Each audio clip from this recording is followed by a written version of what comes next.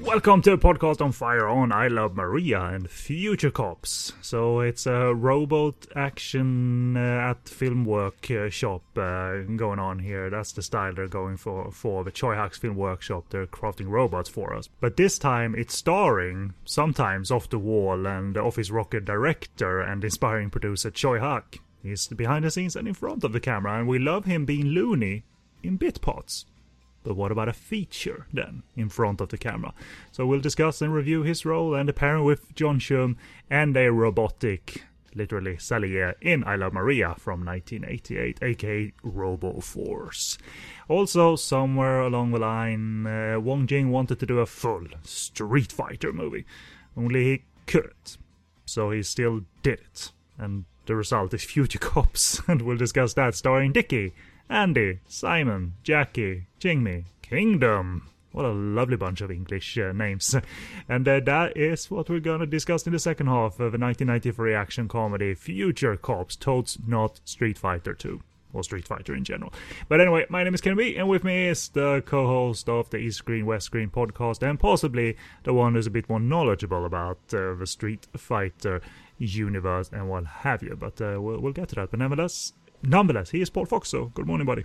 Good morning, hello, and I'm very happy to be here on this sort of sci-fi themed episode of Podcast on Fire, right? I mean, these are rare films to come out of Hong Kong. They don't do sci-fi that often, so... No, nor really should they, because it doesn't really pan out that well. Even in modern times, it doesn't really pan out that well. We have some movies to reference, like, was that a high watermark? And I expect Paul to say, nope.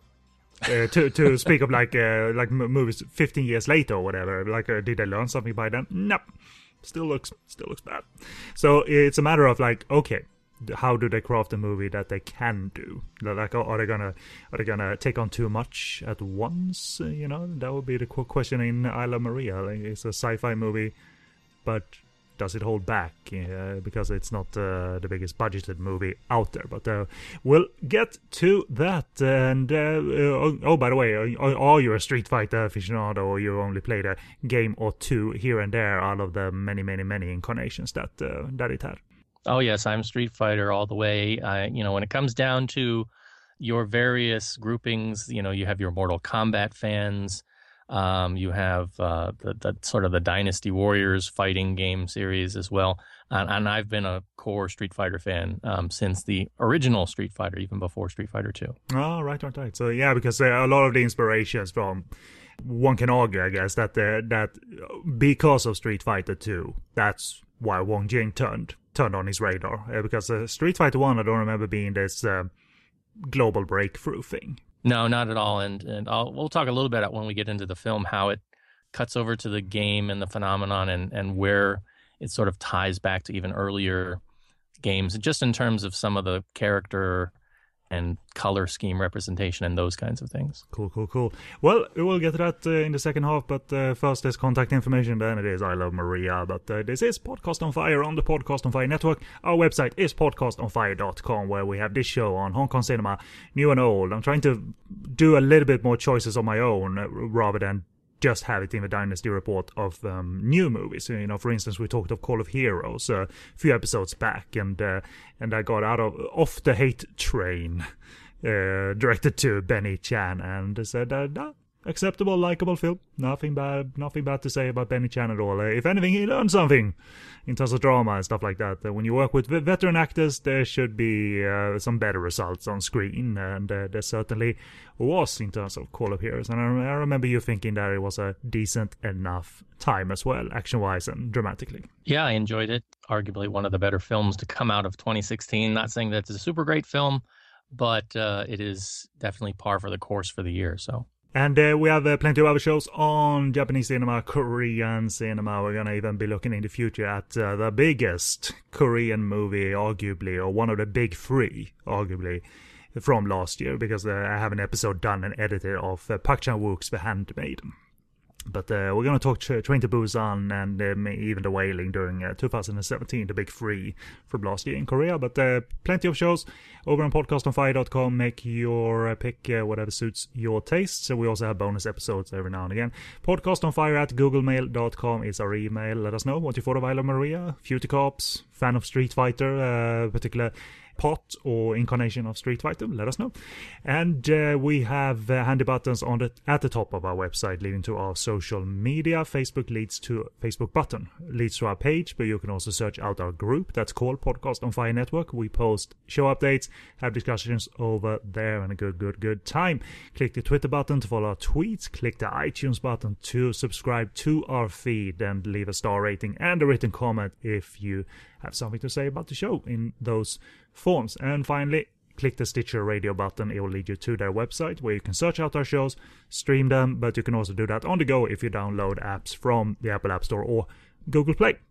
And I write about a variety of Hong Kong and Taiwanese and ninja-infused and adult movies across Hong Kong and Taiwan. And that's over at sogoodreviews.com. I'm taking, at the time of recording, a little bit of break to focus on this online course on Hong Kong cinema that Paul and a few other of our Facebook chums are attending. So it's one of those things I like to do a lot, but I don't want to run into like a wall of stress by including everything I like to do and the course, because going back to school, so to say, is a big deal for me because I was not a big fan of school. So focus is required. But we're at the time of recording, we're about halfway done, so it's going good so far, hopefully anyway. But anyway, I also do spoken video, basic video reviews at sleazykvideo.com, and my tweets are at sogoodreviews. Paul, my friend, podcasting has never really slowed down despite moving. You guys are productive, like you read about, which is very pleasing to me as a fan of your show. So introduce some of the listeners to your show and podcast, and where is it? Our show is East Screen, West Screen, where we try to cover the current stuff coming out of Hong Kong and sometimes an occasional Hollywood film. Since I've made the move back, Kevin has taken up the sort of focus on current Hong Kong cinema, but we're trying to play with some things to, hold off on certain reviews of certain films to once they come out on video, and then we'll do them together so that I'm not always talking about a Hollywood film. I'm also trying to branch out into looking at newer stuff that's on Netflix or Amazon Prime that's been within the last year, and talking on that as well, because I'm just that much more interested in Asian cinema than I am Hollywood. I mean, we still like to talk about the occasional big blockbuster or crossover, so our latest episode that's still being edited at this time was on, of course, Matt Damon in The Great Wall, and we have quite a bit to say about that. So yeah, if you're interested in that kind of stuff, please do check us out. We're over at Kongcast.com. That's KONGCAST.com, and you can find us on Twitter and Facebook and all the relevant social media platforms as well.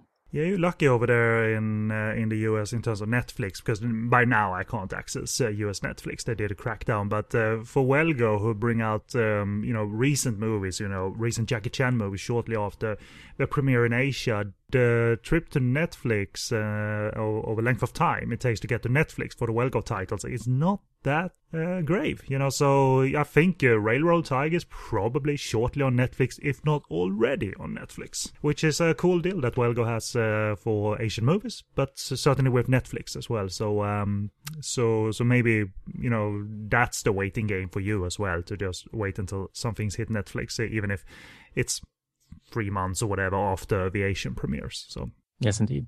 Cool. In the meantime, we are going to take a promo break and listen to a promo from one of our friends in the podcasting community, and after that we'll be back to discuss I Love Maria, starring Choi Hak and John Shum. Yep, not just Choi Hak as a loony FBI agent, but Choi Hak as a certified alcoholic, it looks like, judging by the start of the movie. He's called Whiskey.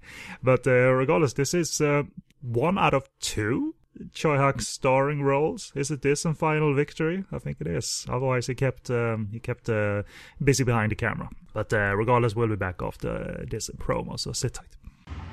Hey everyone, you are listening to the Podcast on Fire Network. My name is Bird. And I'm Matt. We are the Kaiju Transmissions podcast, so if you like giant monsters, Godzilla, Gamera, Ultraman, King Kong, you like Japanese sci-fi, we are the place to be. And you can check us out online in several places. Isn't that right, Matt? Yeah, check us out on Twitter. Our handle is KT_podcast, or visit us on Facebook at Kaiju Transmissions Podcast. And you can also email us at kaijutransmissionspodcast@gmail.com. So if you like your monsters gigantic, angry, and rubbery, check us out. And welcome back. The first review of this episode is I Love Maria from 1988, aka RoboForce, if you ever saw it in an international form. That was its international title as English dubbed. And plot from the Love HK film review of the film. Sally stars as the Maria of the piece, if you will, the evil mole to a mob boss, played by Ben Lamb. She also stars as another Maria, which happens to be a robot created in the other Maria's image. Maria the robot is supposed to do the bidding of Maria the evil mole, but somehow the construct is reprogrammed by Curly, which is naturally played by John Schume. It's some people are always called Fatty in movies. John Schume more than often got to be called Curly because he looks like it. It's his hair. You know, they didn't do a restyle of him in movies. Nope, just arrive as you are, John. You know, and if you are the producer, no one's going to tell you to do stuff to adjust to the role, right? Like, so just do what you want, be Curly. And the construct is reprogrammed by Curly and Whiskey, played by Choi Ha.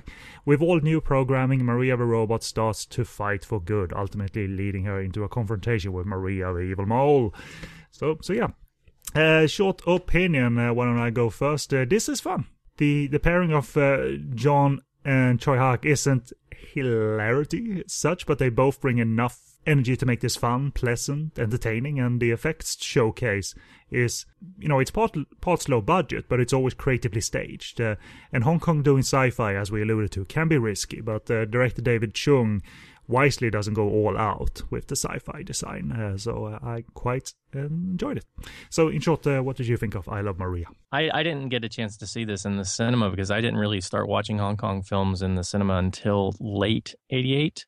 So this was a release earlier in the year. So I didn't really come to this until years later when it was on video, even though I'd heard of the title. And I had high expectations originally because of the obvious design reference back to Metropolis, which is, you know, considered amongst science fiction sort of the pinnacle originator of science fiction film. We can go back to, you know, French films, you know, Trip to the Moon and stuff like that. But Metropolis is, you know, when they teach science fiction film, at some point you're going to have an entire lesson on Metropolis. And the idea that when I went into this film thinking my expectations so high, when I first saw it, I came and I was like, what did I just watch? You know, I was very disappointed. So sitting down and watching this again, it's been a while since I've seen it.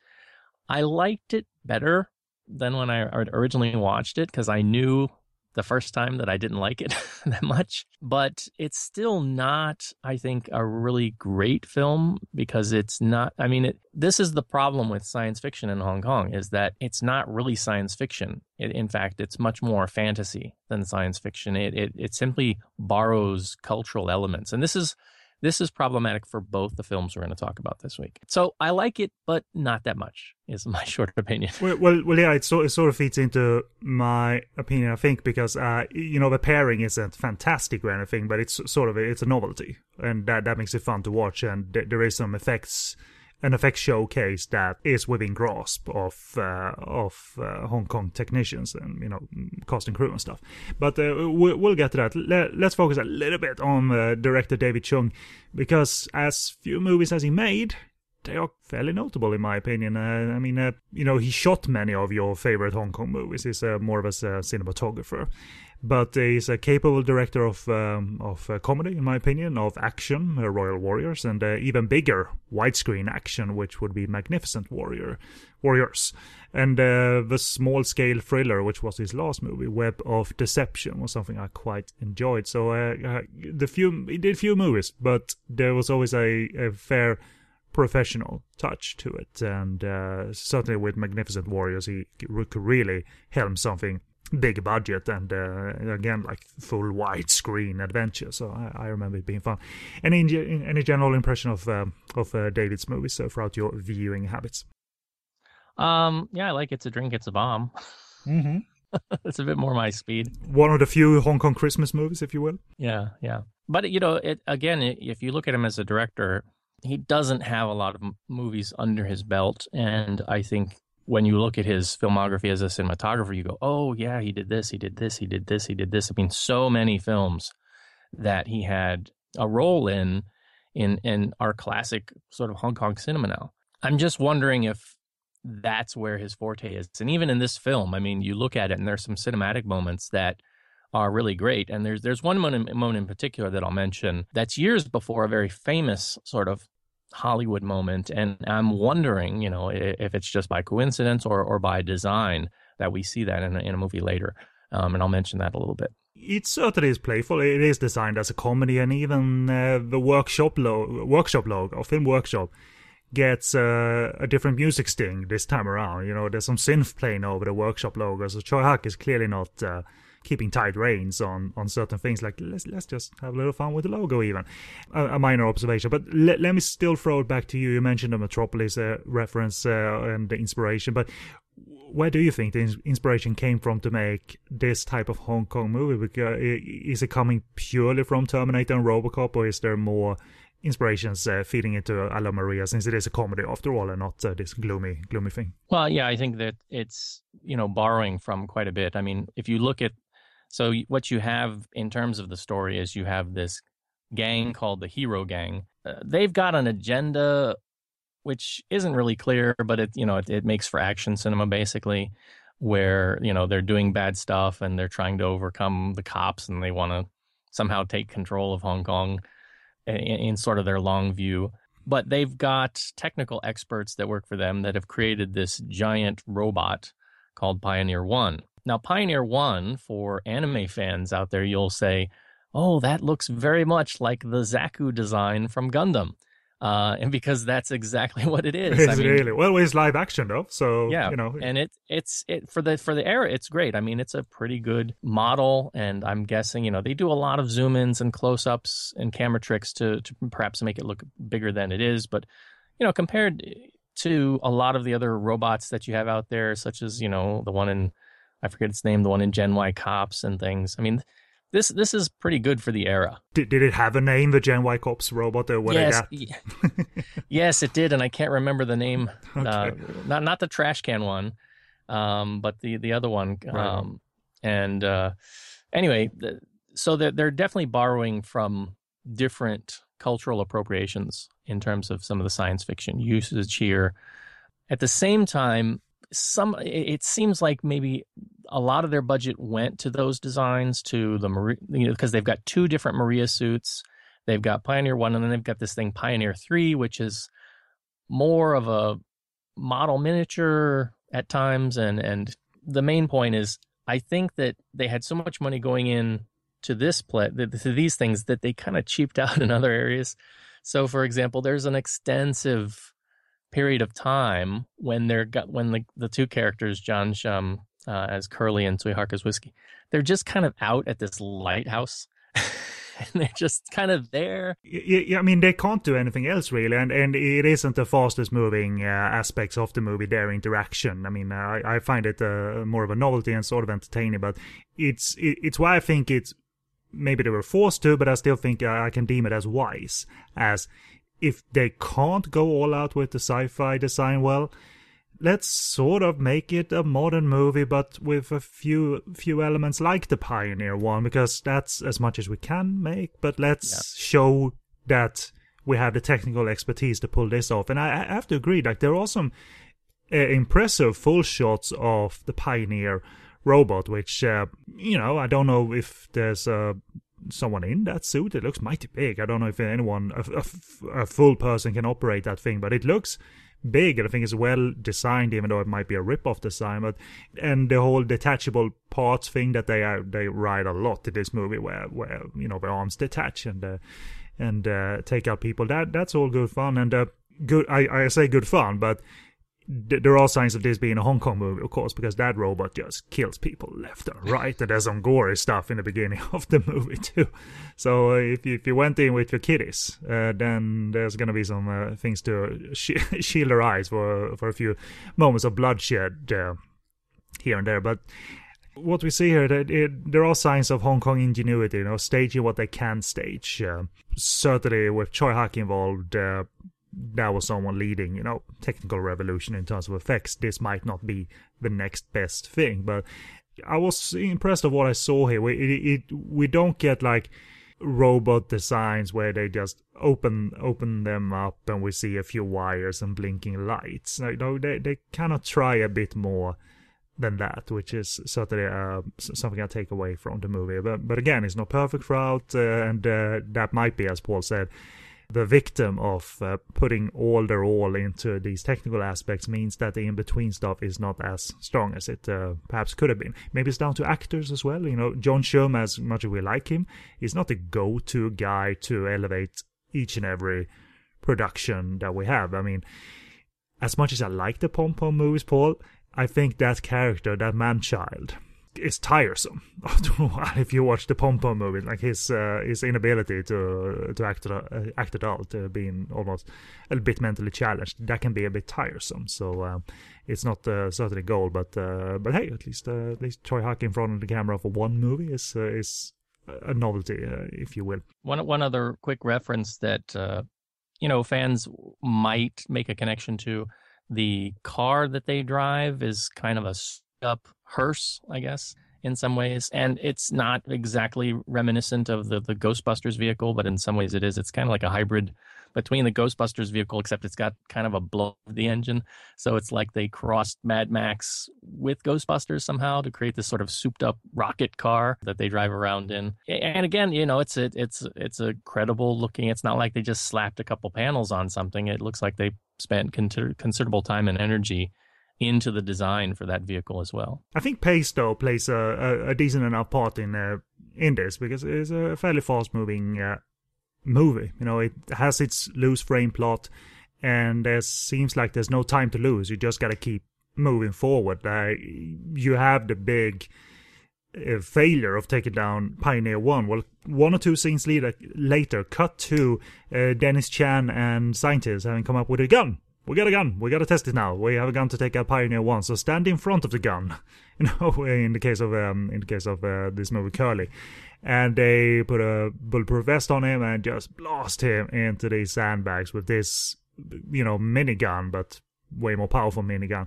So that's sort of a fun little scene, but also a sign of the movie isn't really standing still. Not yet, anyway. I mean, again, the scenes with John and Choi Hak, they make the movie stand still a little bit, but I appreciate that it does move forward and really doesn't let us ponder too much, I suppose.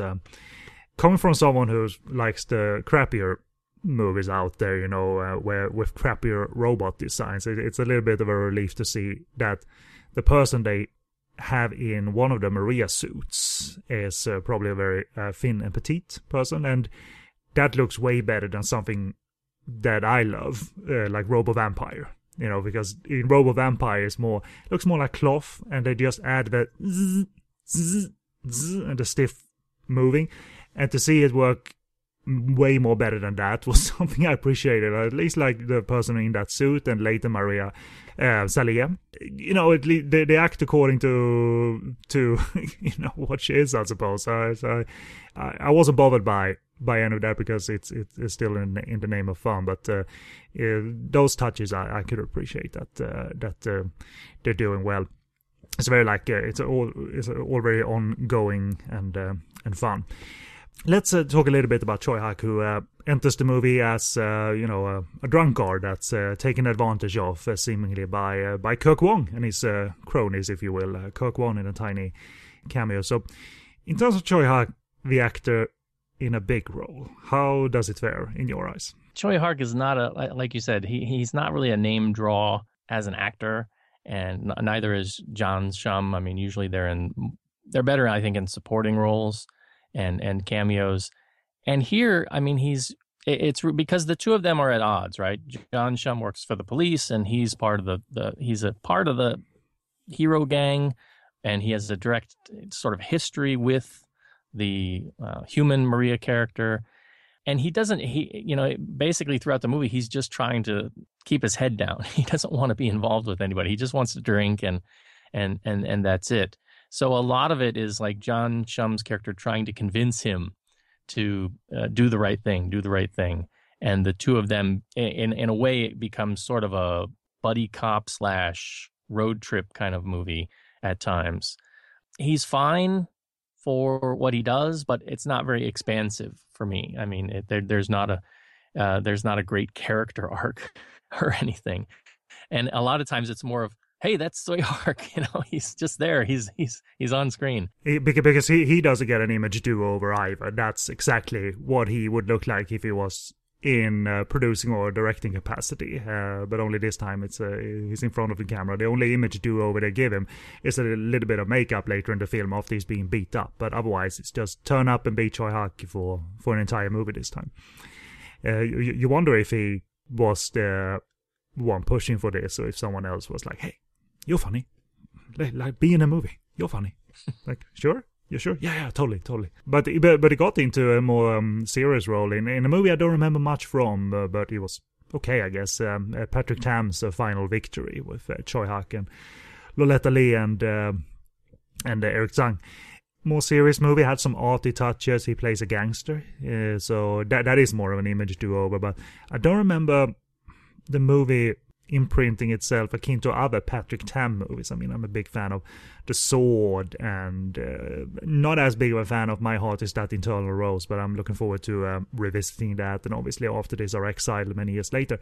Is that a movie you ever saw, remember Choi Hak's performance in? It's been a long time. I'd have to go back and rewatch it to refresh my memory. Yeah, it's probably the second movie where it gets more of an extended role. It's still supporting. Let's go back a little bit to other sci-fi movies, because there aren't many. Around this time, there was a movie produced called Final Test. Austin Y, I think, and certainly Yun Hua is in it as a robot.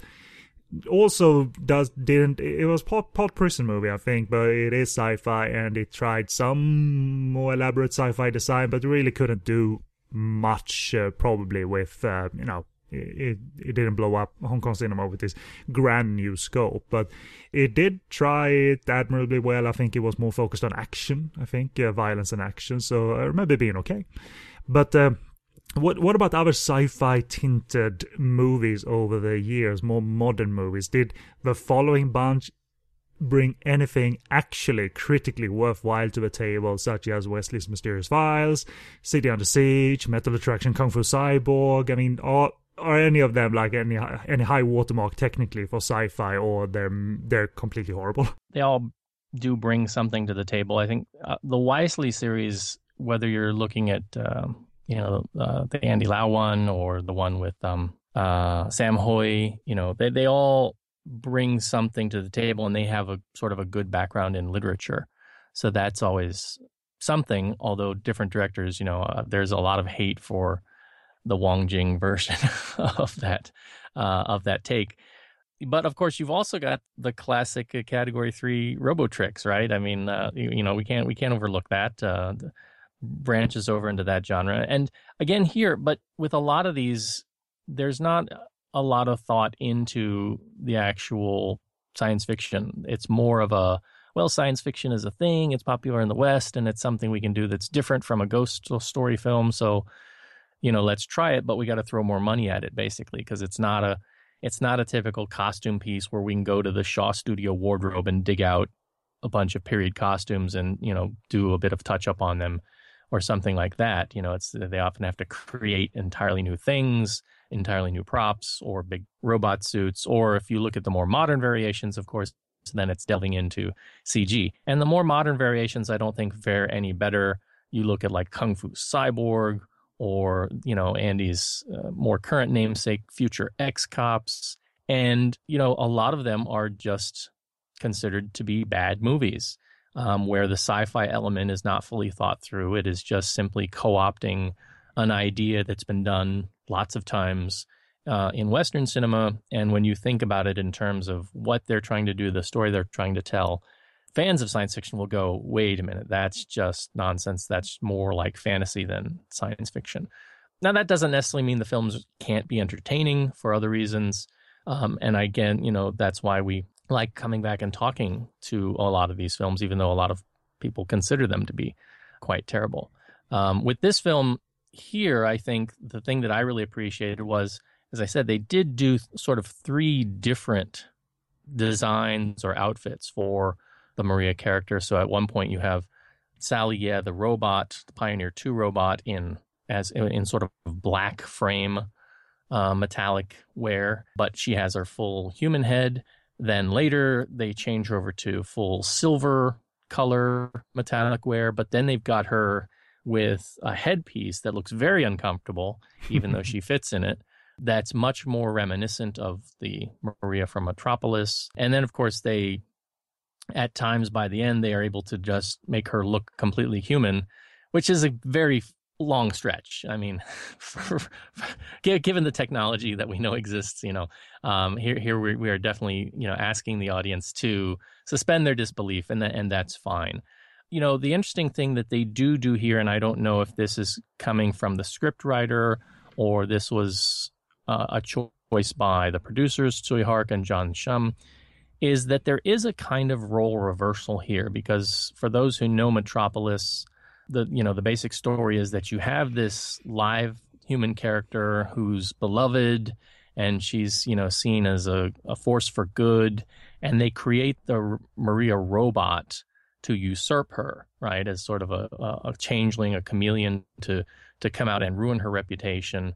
And so in a sense, the Maria robot is bad, is an antagonist in Metropolis. And here it's kind of the reverse. They have this character in Maria, played by Sally as a human, who's terrible. She's like this number 2 in the Triad gang, and she's totally head over heels for Ben Lamb, who treats her like dirt. And I don't, it's one of those relationships where you go, I don't get it. I just don't get it. But, it is what it is. And then you have the robot version, which gets co-opted by our heroes and becomes this force for good against the hero gang, right?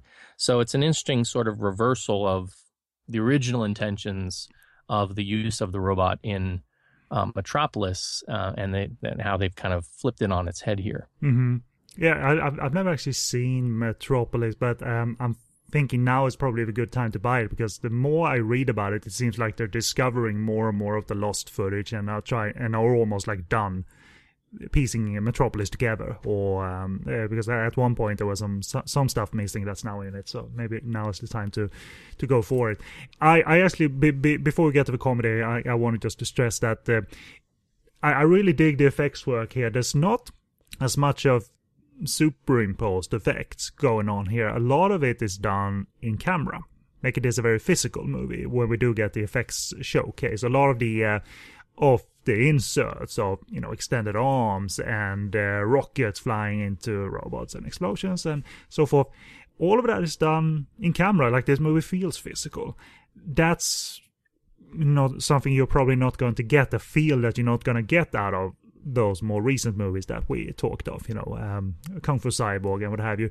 And I'm that kind of viewer that attach more to this stuff. I know it's low budget, but it's still executed with an energy and a pace that Hong Kong cinema was capable of, even though they're dealing with some bigger designs than they might be used to. But it's not out of the realm of possibility for them to do this. I think look at the movie fairly thoroughly. There's not that much added cartoon effects, if you will, like into Future Cops, that obviously, because of the material they're working from, that's what they're gonna do. But I don't think there's a lot of stuff in here. Like, her eyes glow at one point, the Maria robot, but that's pretty much it. When we see robot arms and stuff that's above the actor's hands and things like that. So yeah, you don't need to do anything more fancy than that sometimes, Yeah, we recently talked about a film somewhat from this era too, Aces Go Places 2, which featured sort of robots facing off against other robots. And comparably in that film, you have a lot of these sort of on-screen graphics done through the, I guess, on-film animation at the time, where they used to draw on the film or draw on a second piece of film and superimpose it to give you those sort of, these like laser gun style effects. And they don't do that here. What you really see here in terms of the action is a lot that's very comparable to martial arts films of the era, because you have action director Tony Ching Soo-tong, who's doing stuff that he's very well versed in. So a lot of times, like, the Maria robot is flying up or flying horizontally in a frame, and you've got, as you said, you've got the Pioneer One's rocket arms being blasted off, which is, something very, very common from giant robot anime. But the way it's shot here is very reminiscent of things like flying swords or flying people who are doing, martial arts attacks that you're very familiar with if you've watched a lot of martial arts Hong Kong cinema, especially cinema under his sort of action direction. What I don't think holds up too well for me is the gunplay, because a lot of the gunplay is just like bang, bang, bang, bang, bang, bang, bang. And then they've got, I don't know if it's squibs or just basic firework, pyrotechnics, just going off all over the place. And it's so frenetic and so random that a lot of times, it's like they cut from a scene of like half a dozen triad guys shooting their guns to the, counter shot of John Shum or Tsui Hark getting fired at, but it's just like random explosions. There's not really a good, strong sense of that. And again, I understand. I think that, again, they shot most of their budget in the Maria scenes and the Pioneer One scenes, so they probably weren't thinking too deeply. They weren't thinking about this in terms of gun fu or, something along the lines of a John Woo choreographed gunfight. But a lot of times it just became so much of this breakdown between the guys using guns and the people getting shot at, in terms of what we're seeing, that those scenes didn't hold up well for me. I agree, because even that scene where Bad Maria and her henchmen, they attach to like trees and then they all glide, like it seems like they're gliding using vines in the jungle. But they're gliding for a long time. So I'm just wondering, did they attach to some sort of system up there in the trees that because they go for a good kilometer or something like that before they stop shooting at whoever they were chasing, probably Choi Hak and John Shum. So I could see some sloppiness there. They didn't do one little thing across a pond to get to the other side of the pond. They were just gliding for a good amount, in those wires. So it's a wine foo almost. So yeah, I agree that wasn't certainly the most inspired action direction here. But let's go back a little bit to Choi Hak and John Shum. They are the leads after all, and again going back to this pairing, the feeling of this pairing. It's more, again, to emphasize, it's pretty cool. As an idea, I like this idea to have them in their own movie, and they meet and they have the relationship that you established when discussing it, but they're not really there for gags. They're more there for banter. Choi Hak obviously isn't a comedian; he is a director, so it's okay. It squeezes into okay. I mean, that balance of bantering back and forth, that tone is okay, but it's also not overly loud and broad. That they're not trying too hard, but at the same time they're not doing much with the pairing. Like the most they do is that, and it wasn't funny, that whole section where they get electrocuted in various ways. Yeah, that's one of my notes, was that went, the electrocution gags in this went on way too long. Exactly, like they found a gag that they thought they could, okay, we can vary it up, but it really did not work as such. So I think it was wise to keep them more to, okay, let's banter a little bit and let's make the movie move forward that way, rather than us becoming the next, well, not next, it's pre, but just for the sake of example, like they're not the hidden Stephen Chow and Matat pairing. That not at all. The funniest bit, but it was more due to John Shum, it wasn't them together. At one point, they almost drive over Paul Chun, who plays police inspector. And as they drive towards him, they don't panic by shouting at the same time, "Wah!" But Robert Jun Chum starts laughing. "Ha! It's funny." And I thought, I was like, whoa, cold. That kicked into him. It's funny. Not sure if he actually said that verbally on the Cantonese track, but that was the subtitles. That was what the subtitles did. So I guess the funnier bits between them and that involves Sally Ye is the dueling commands scene, because they programmed the robot to say, as long as you say "I love Curly," then you can command her to do something.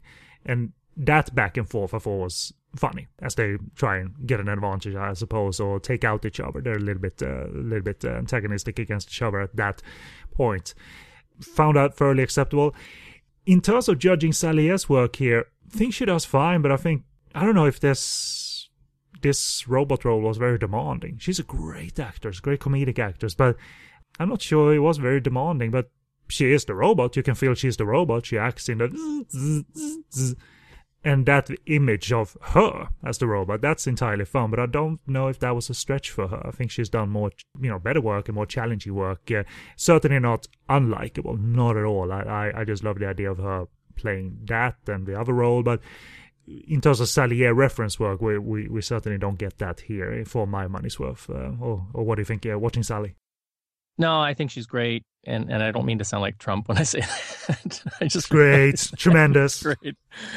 But comparably, I mean, a more recent film from, what was it, last year or year before, with Ekin Chang and Chrissy Chow, called I Girl, where you get to see Chrissy Chow, ex-pseudo model and now actress, get to basically play a sort of contemporary robot. And she's fine there too. But what I appreciate by comparison here is that Sally Ye has a ton of stuff she's wearing through much of the movie. And don't forget, it's a dual role. So she's not just acting as the robot, she's also acting as sort of the evil gang leader. So she's being asked to play it in such a way so that it really feels separate. Yep. And there's a lot of antagonism between the human Maria character and the robot Maria, which I think she plays off fairly effectively. And I like the fact that because she's a robot, she's not, she's basically a programmable device, and she's not playing it off as like super emotional. There, you think at a certain point, because we forget to mention that this film does have Tony Leung Chiu-wai, who's kind of just thrown on as also starring, that would never pass today because he's become, so huge. Super geeky. Doesn't look like the suave Tony that we know and love. Which is to his credit that these people can go from that kind of role to geeky roles even when they are established. Tony was established, I think, for at least one movie, People's Hero. I think he won the award for that. But otherwise, it's... you tend to forget about him. That's why I didn't mention him. He's fairly forgettable, and he is very nerdy. Spends most of the movie just losing his camera and his film, and that's fine. But you would expect that in a normal sort of cookie cutter film, which is one thing you can kind of appreciate about this film, because it doesn't follow sort of the normal romantic comedy cookie cutter.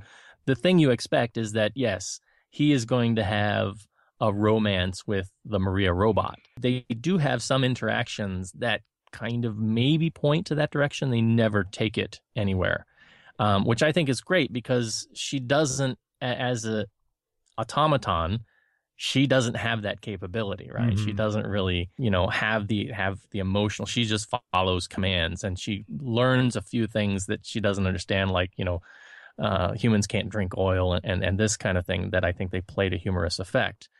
So for me, her performance as the Maria robot was more physical, and that's what I paid attention to. Her as a performer, as a singer, as a dancer, where she's doing, it's a little bit stereotypical, because yes, she's kind of doing the robot, as a dance move kind of thing, but that's what you do. That's what the role calls for, and I think it works. And even down to little twists of her head in certain scenes, I appreciated the nuance that she brought to it that I think a regular actress might not have been able to do quite as well. And I think she's drawing from her stage performances and her choreography, dance and that kind of stuff that she was used to doing elsewhere. And I think helped the role. Again, it's not a deep role because I don't think it's supposed to be, but I do appreciate what she brought to it. And the fact that she just was game to wear, basically all that stuff. I mean, I've read interviews with, people like Anthony Daniels, who did C-3PO in Star Wars, and that's not comfortable stuff to have on for hours, on end, even if it's just the upper torso part because it's a close-up or something.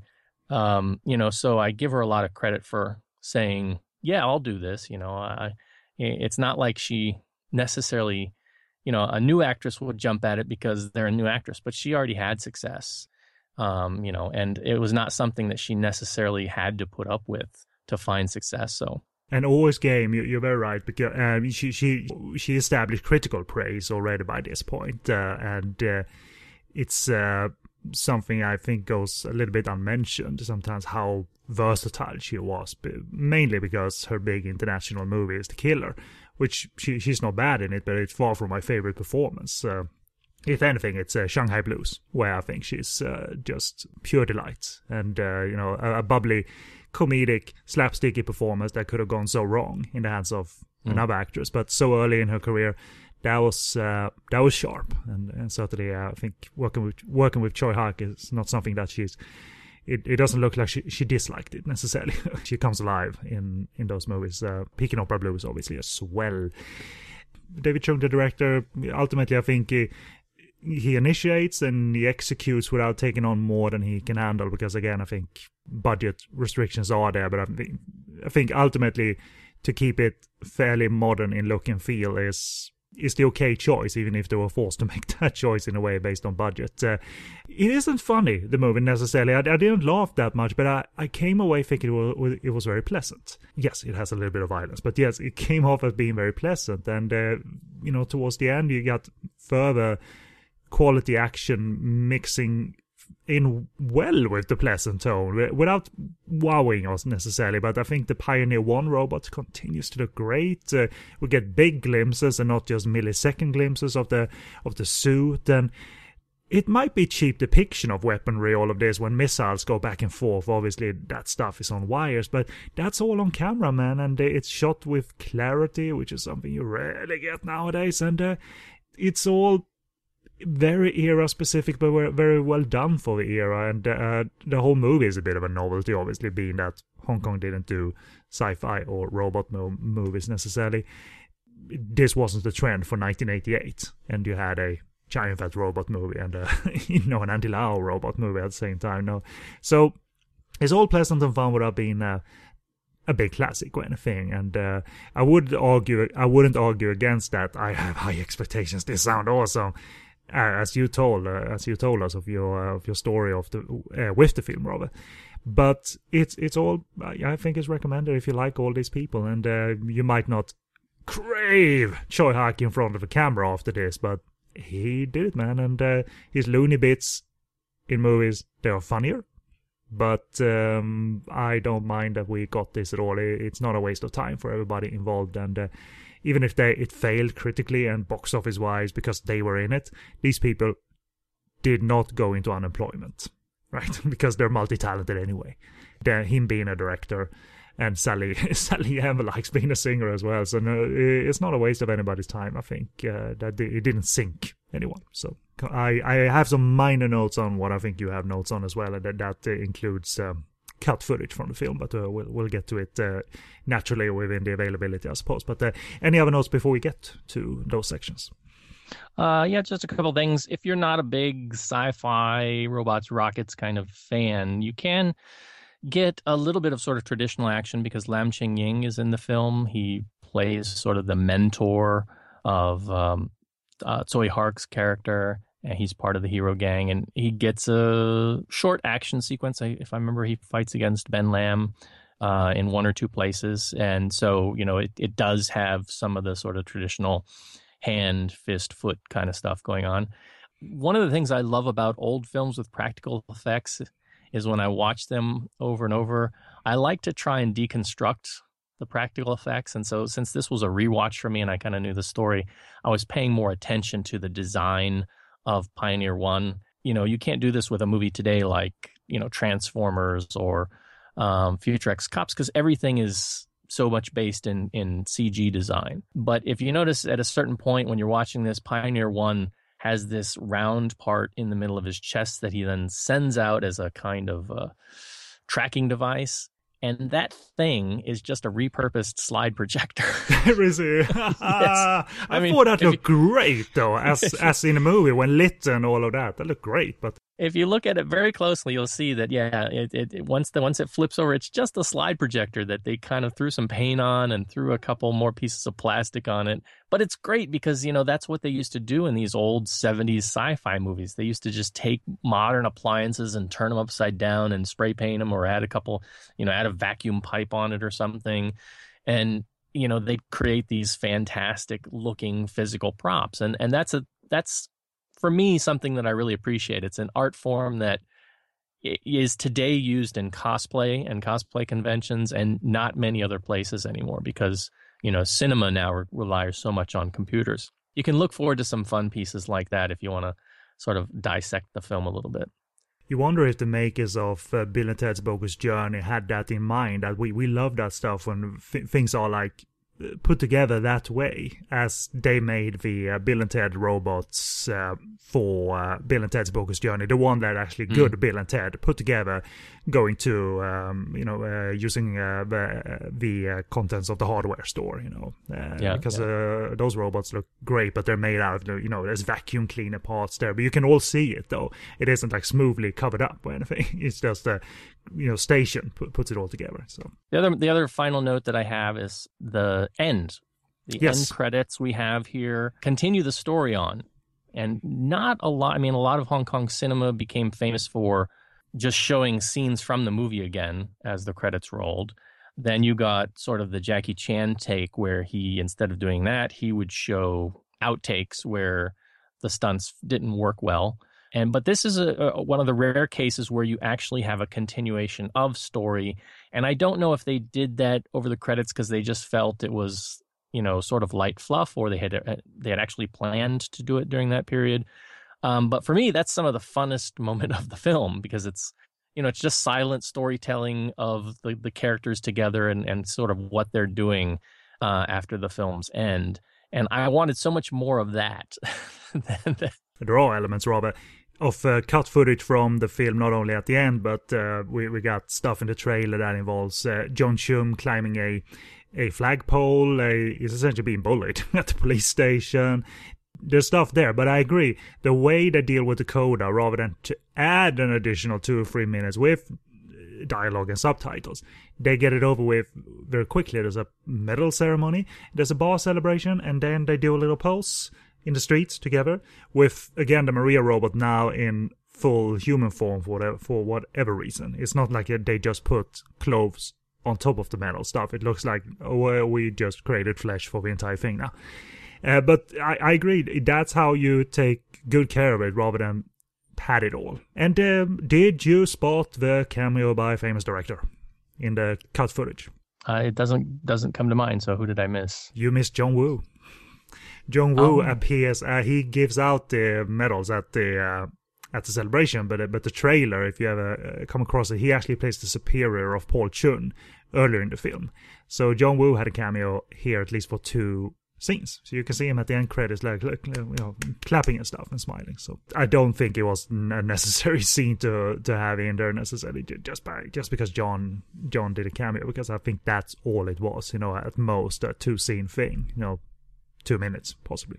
If you watch the Laserdisc, a friend of mine told me that if you listen to how the Laserdisc sounds, you can hear audible jump cuts. So clearly this was either cut down or sort of scenes were sort of sloppily excised, and then the cinema edit got put before us. And certainly these scenes were not saved for future supplements on Laserdisc or DVDs. That's just how Hong Kong cinema works, man.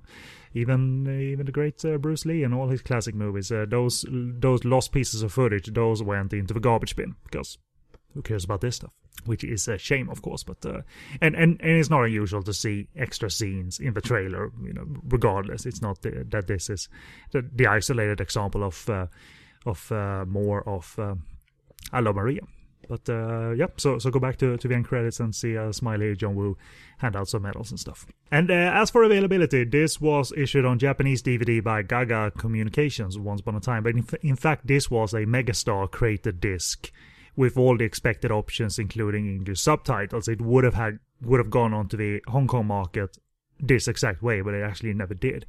That is now expectedly out of print, and the Joy sales Hong Kong DVD under the banner of the Legendary Collection seems hard to get as well, and it's even gone from certain listings. I could not find it as I Love Maria on Yes Asia, for instance, so it seems like it might be hard to get, but hopefully you can find used copies.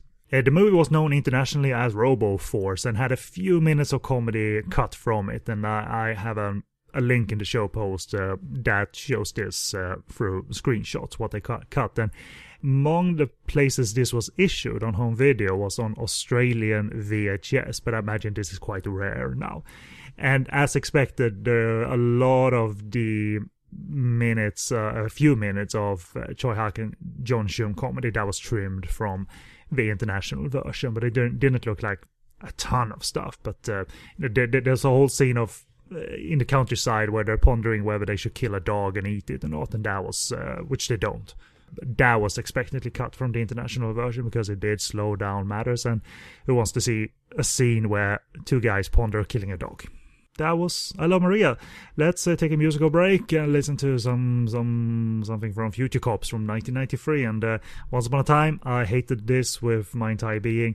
Let's see if getting older and definitely a lot more stupider, has changed my perception of Future Cops, aka Wong Jing does Street Fighter even though he can't. So let's take a musical break and then we'll talk all about it.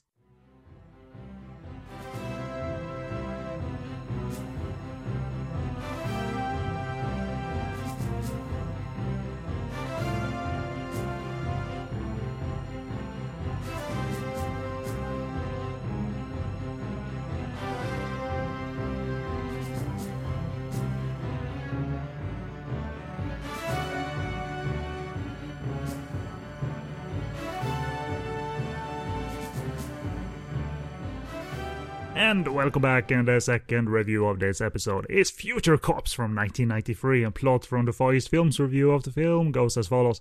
In Hong Kong of the near future, well, 2043, so it's quite far away off, a vicious supervillain is about to stand trial for his numerous crimes, and knowing he's heading for jail, well, without any doubt, he sends his cohorts back in time to assassinate the presiding judge. With shades of Terminator 2, the villains go back to face a high school version of the soon-to-be respected judge, which is played by, in the 1993 portions, by Dickie Chung, and the plot is to get rid of him. Thankfully, 3 of the eponymous Future Cops, played by Andy Lau, Jackie Chung, and Simon Yam, are also sent back to defend the youth and make sure we can get through those all-important school years. After various comic incidents, mostly emanating from the Future Cops' ability to impress the high school girls, the two opposing factions are forced into a wild and frenetic final battle. In short, Paul, what did you think of Future Cops? Well, first of all, let me just say thank you for bringing me on this episode to talk about Future Cops. Because now I'm mad and I got a platform for it. No, I'm not mad as heck and not going to take it anymore. This film is, as I think I said to you on social media, this is the nectar to my honeybee, right? This is what makes me love Hong Kong cinema. Now, I know this is a much derided and hated film. I think, our friend Kozo over at Love HK Film basically says that, if a Surgeon General ever wanted to outlaw films for harmful side effects, then they should start with this film. He often says he likes to use this film as the bar for the worst film ever made. I'm not in that camp. This is not a good film, but it's a fun film. And it is, for me, sort of the frenetic, crazy, slap stuff together, put some big names on there, borrow everything you can from popular culture kind of hodgepodge that I fell in love with when, I started watching Hong Kong cinema. So, yeah, I am so thankful that you brought me on to talk about this film. It's not a good film. But it's a fun film. It's a fun film. Well, I've gone from hating the movie to feeling the movie is more tolerable. It's made in a frenzied way, visually, effects-wise, and comedically, and that's all fun, but there's a fair amount of comedy that doesn't break through. But it's fun to see game actors and the action team totally getting the vibe that possibly Street Fighter could represent in a live-action representation. I only know of the energy of Street Fighter through the games, and they're not adventure games, they're not story-driven games as far as I know, they're merely fighters. But, it's a fair amount of fun, and certainly I agree on those points that this is the Hong Kong cinema I fell in love with, but I certainly don't find the movie funny though. But it's a certain amount of fun is present here, and it's fun to watch. If I told you I laughed once, then that's the truth, but it's not the kiss of death for the movie necessarily. So yeah, I've gone from hating it to feeling it's tolerable, and I'd gladly watch it again.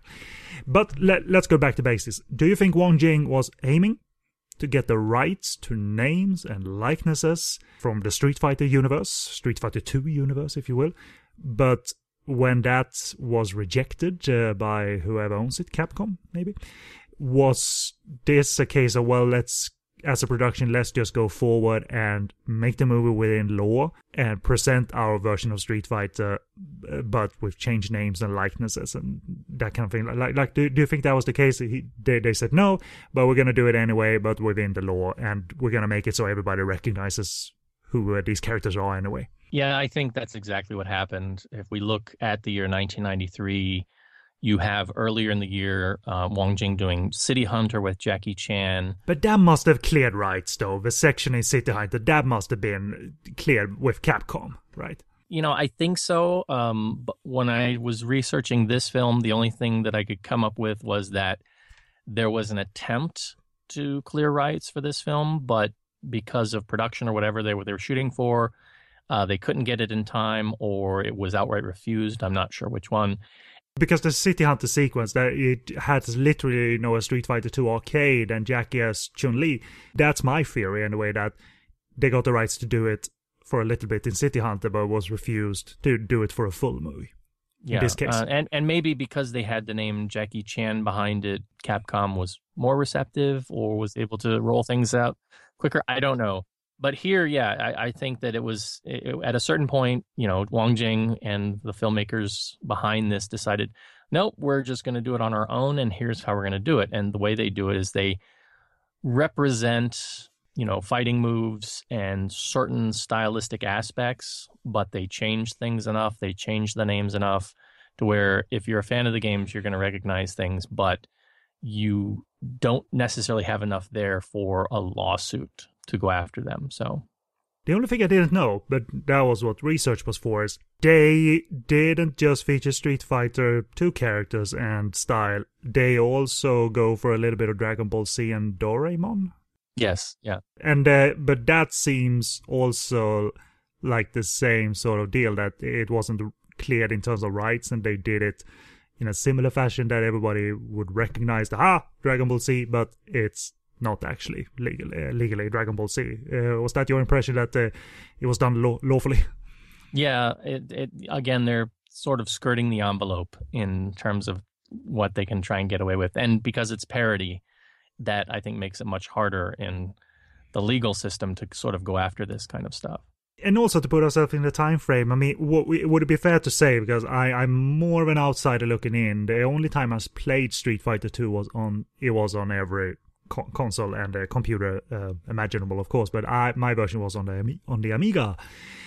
So I played it. That's fun, but I've never been a good gamer in terms of fighters because I can't get those moves to work and all of that. So, but is it fair to say the Street Fighter 2, that was the huge spark of the phenomenon that still lives and breathes today, or does Street Fighter 1 have any credit in terms of spawning a phenomenon?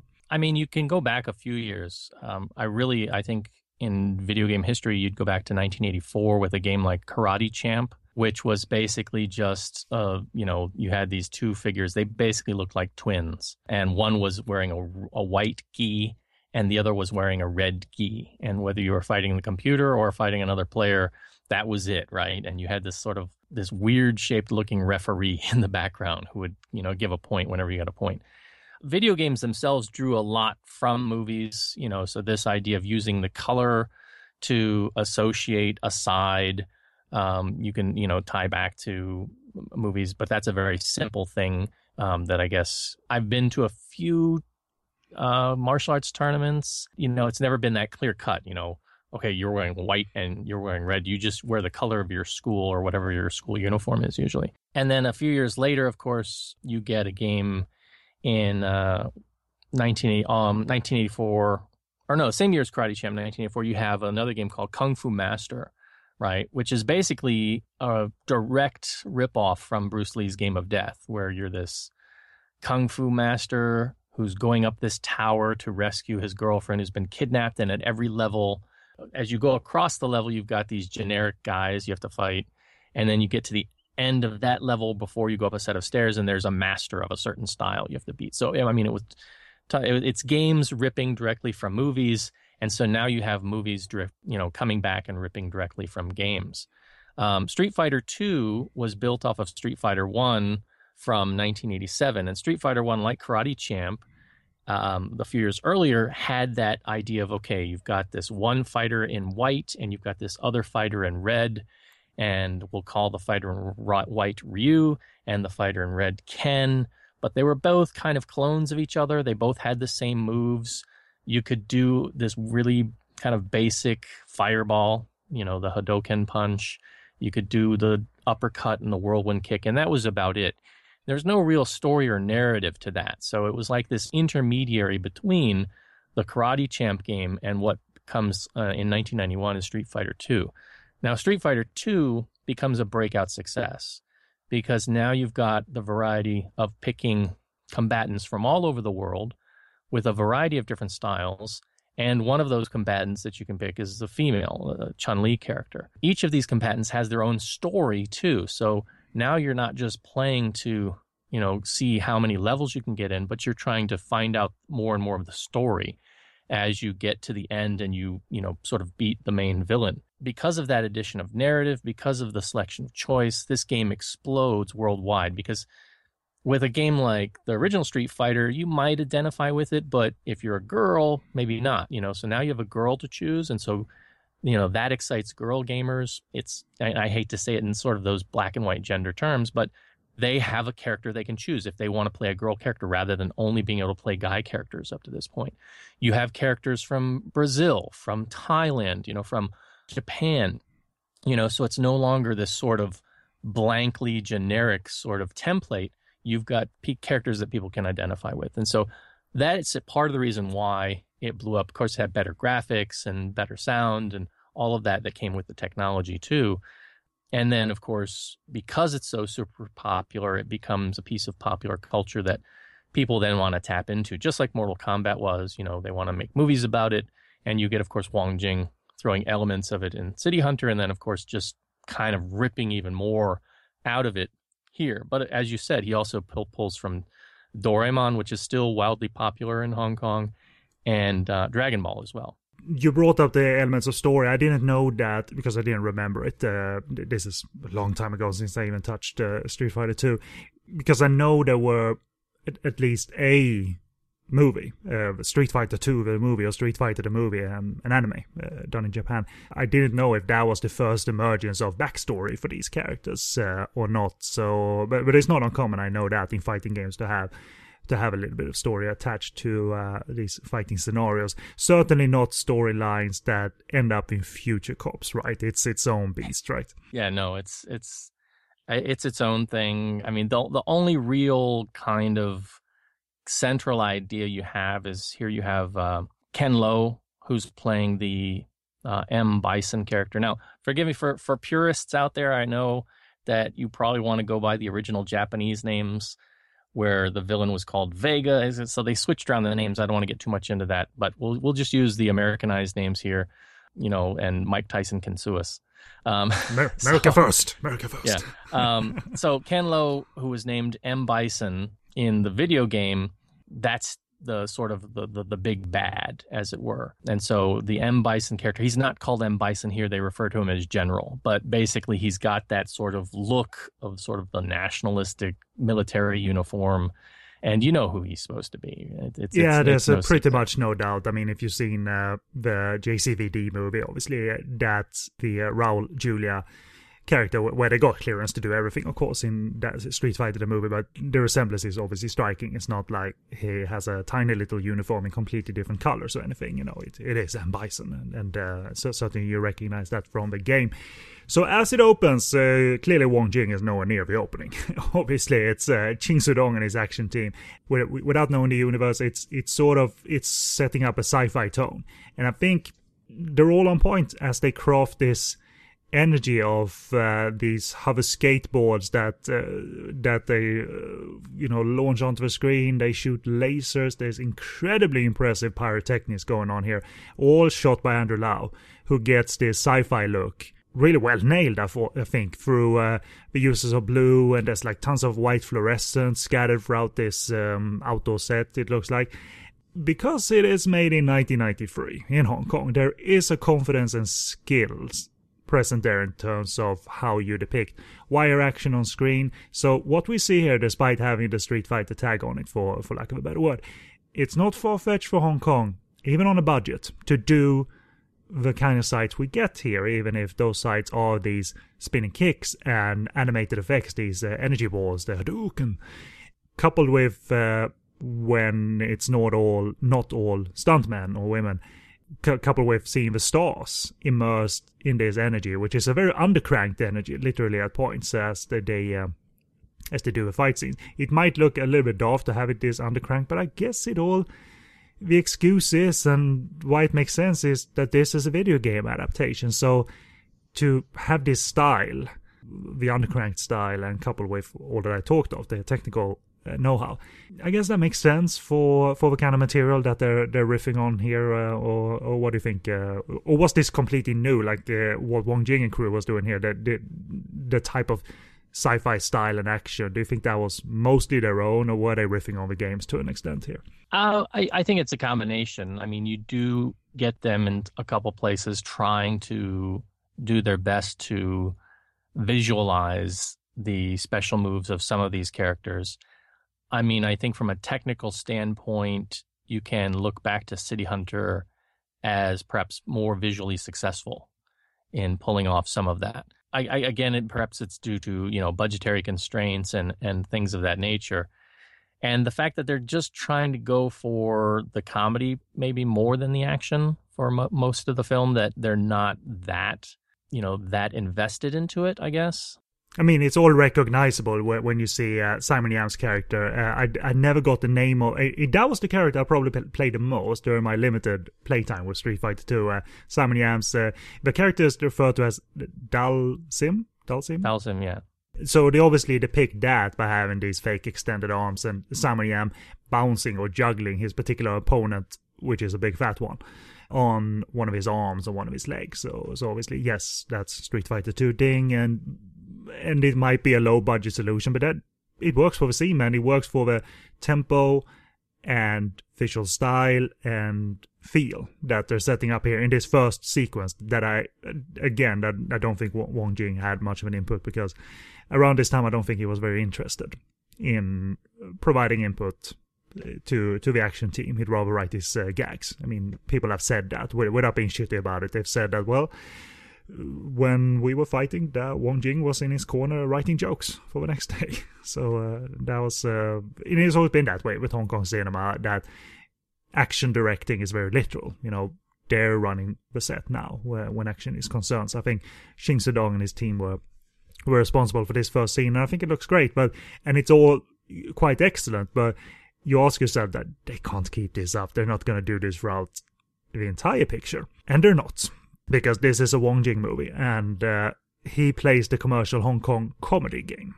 He also isn't working with the greatest budget in the entire history of Hong Kong cinema, so how do you solve budget issue concerning a sci-fi setting? How do you solve planting yourself into that genre throughout the movie? Well, you employ time travel, and you get us back to 1993. And then you have the settings ready for you. And as cheap as that sounds, I think, you know, it works, man. It works. They need to go back to 1993. I mean, that's how we get production value, and that's all fine as a transition. For fans of Street Fighter the Universe, I'm sure this is like, what's this? Time travel? Go back to, huh? Right, but I don't know how much story was established, or I don't know how hardcore you were in terms of like, this is the only way you tell Street Fighter. Like, were you on board with this completely alternate way of depicting the universe? The thing that sold me was the minute Jackie Chung shows up, and he's called Broom Man instead of he's playing Guile, and because of his hair, right? And he's got this huge... I'm jealous of that volume, I'll have to say. When he showed up on screen, I was sold. I'm like, okay, this is not Street Fighter as I know it and love it. Because that is the Van Damme character in Street Fighter the movie. That's the Van Damme counterpart, right? Right.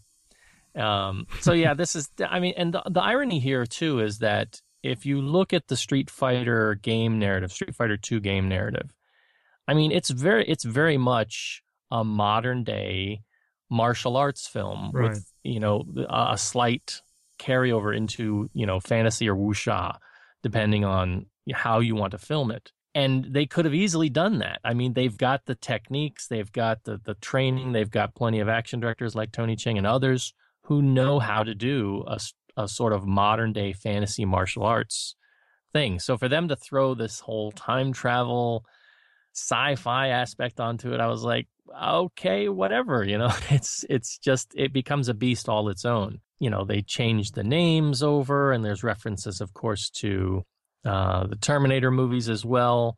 So it's just, again, this hodgepodge of everything that was sort of popular in the early 90s that they're throwing into this melting pot and trying to make, you know, a sort of kanji, I guess, into a movie. And that kanji includes actor Dickie Chung. And he's interesting and rather annoying at the same time. He's a rather ordinary-looking guy. You know, he's not overly, you know, comedic-looking and not overly, like, slated for romantic roles, necessarily. But at this time, he had a broad streak in him, with select dramatic performances. There's a good Alex Mann movie called Last Duel that Dickie is in, and he's very good, and the movie is very good. So here Dickie Chung plays a student. He's in school, and these characters are in their mid-20s, most of them. So okay, they're in school, whatever. And he's the butt of jokes, and he's a clown and all of that. But those select movies I watched, he did a time travel movie with Tony Leung, and also Black Panther Warriors, where he was sucking on this pacifier. That was very annoying, and I have some notes on why his comedic performance is tolerable but doesn't work. But I heard, just following recent both Hong Kong cinema but also Hong Kong TV, that Dickie has sort of reinvented himself over the years, that he's more of a dramatic actor or even a kung fu player in movies or TV. Or what do you know about Dickie's sort of like millennium persona and onwards, if you will? I think part of the problem was that he was living in the shadow of Stephen Chow, and this was very apparent in this film and some of his other roles and some of his TV dramas. I mean, basically, he picked up the role of the Monkey King in a post-Chinese Odyssey environment, right? The Stephen Chow's, you know, roles as the Monkey King in Chinese Odyssey 1 and 2. You know, so he follows suit by doing the role on a TVB drama, and then he reprises the role a few years later in another TVB drama. So he does what was the other film, My Hero 2. It's part of the problem was that I think he was seen as trying to be like Stephen Chow, but never quite a Stephen Chow. And so he had very difficult time getting beyond that. And ultimately, he found a niche in doing a lot of television drama. And of course, he's good friends with, I want to say, Andy Hui and Edmund So, I think. And, you know, they had a band together, you know, doing music together for a while. So I think it was just not that he's not talented, just that was perhaps trying to be a bit too much like a Stephen Chow for a while, and that worked against him.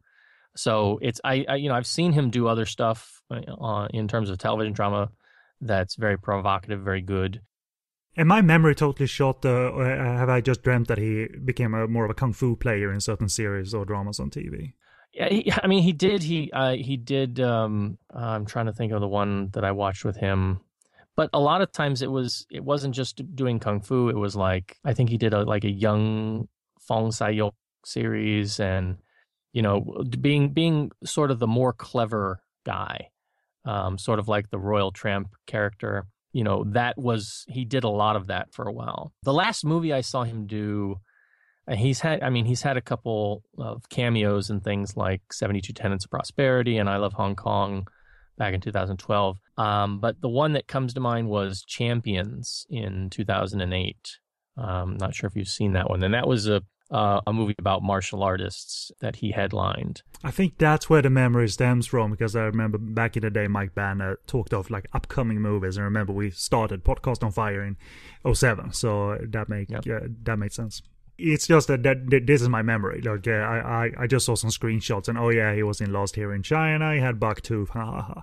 That's the persona he's left me with, which is unfair, of course. But it is evident here that Wong Jing, who directed Stephen Chow and would do so multiple times, is trying to get this droll, quirky, dry delivery combined with like broad scenarios and elements that Stephen did so well and was in control of himself, but he's not getting Dickie to break through in the same way. It's not as annoying as it used to be once upon a time when I watched this, where he was intolerable, but it's just that trying to do what he did with Steven by just sort of moving the same gags to another person who's not ready for it. That sort of, it just sort of, you just sort of shrug at it. At one point he's like sweating a lot, someone's trying to seduce him, and there's like liters and liters of sweat running off him, and that's something Steven would sell beautifully, because he's so wonderful at being silly. And Dickie certainly doesn't, using the same style almost beat by beat, it certainly doesn't work. The only thing I laughed at, but maybe it was in combination because Kingdom Yun was in the same scene as him at that time. Woof. She has this positive attitude, and he says, rather than be depressed, just breathe in and love life, and they have a mantra thing going on there, and they do that together, and then when they're done, Dickie says, I'm gonna go kill myself now. And that timing was good, though. But it's one out of many moments where Wong Jing is just pushing him to try harder, be in our face, just like Steven. And it's a little bit unfortunate, I think, because it seems it's not coming from Dickie, but that was through that performer, Stephen Chow. And you can't just do that with anyone and ask anyone to do that comedy. Occasionally it works, man. When you put almost untested comedic actors performing that kind of style. Remember Tony Leung in Chinese Odyssey 2002? Very reminiscent of Stephen Chow, and I thought that was hilarious. It just worked, man, because you gotta dedicate yourself to it, and you also have to bring talent to the table, and clearly Tony has some comedic style in him that he still, likes to perform. It's not just Wong Kar-wai broodiness on his plate and stuff. So the more I know about you describing Dickie Chung's sort of trajectory, the more I kind of feel sad that it almost feels like he was forced to do this. But yeah, it doesn't make for memorable performances, though. It's not something I return to. This and Black Panther Warriors, and where he had this thing where he started sucking on a pacifier, but he was super smart too.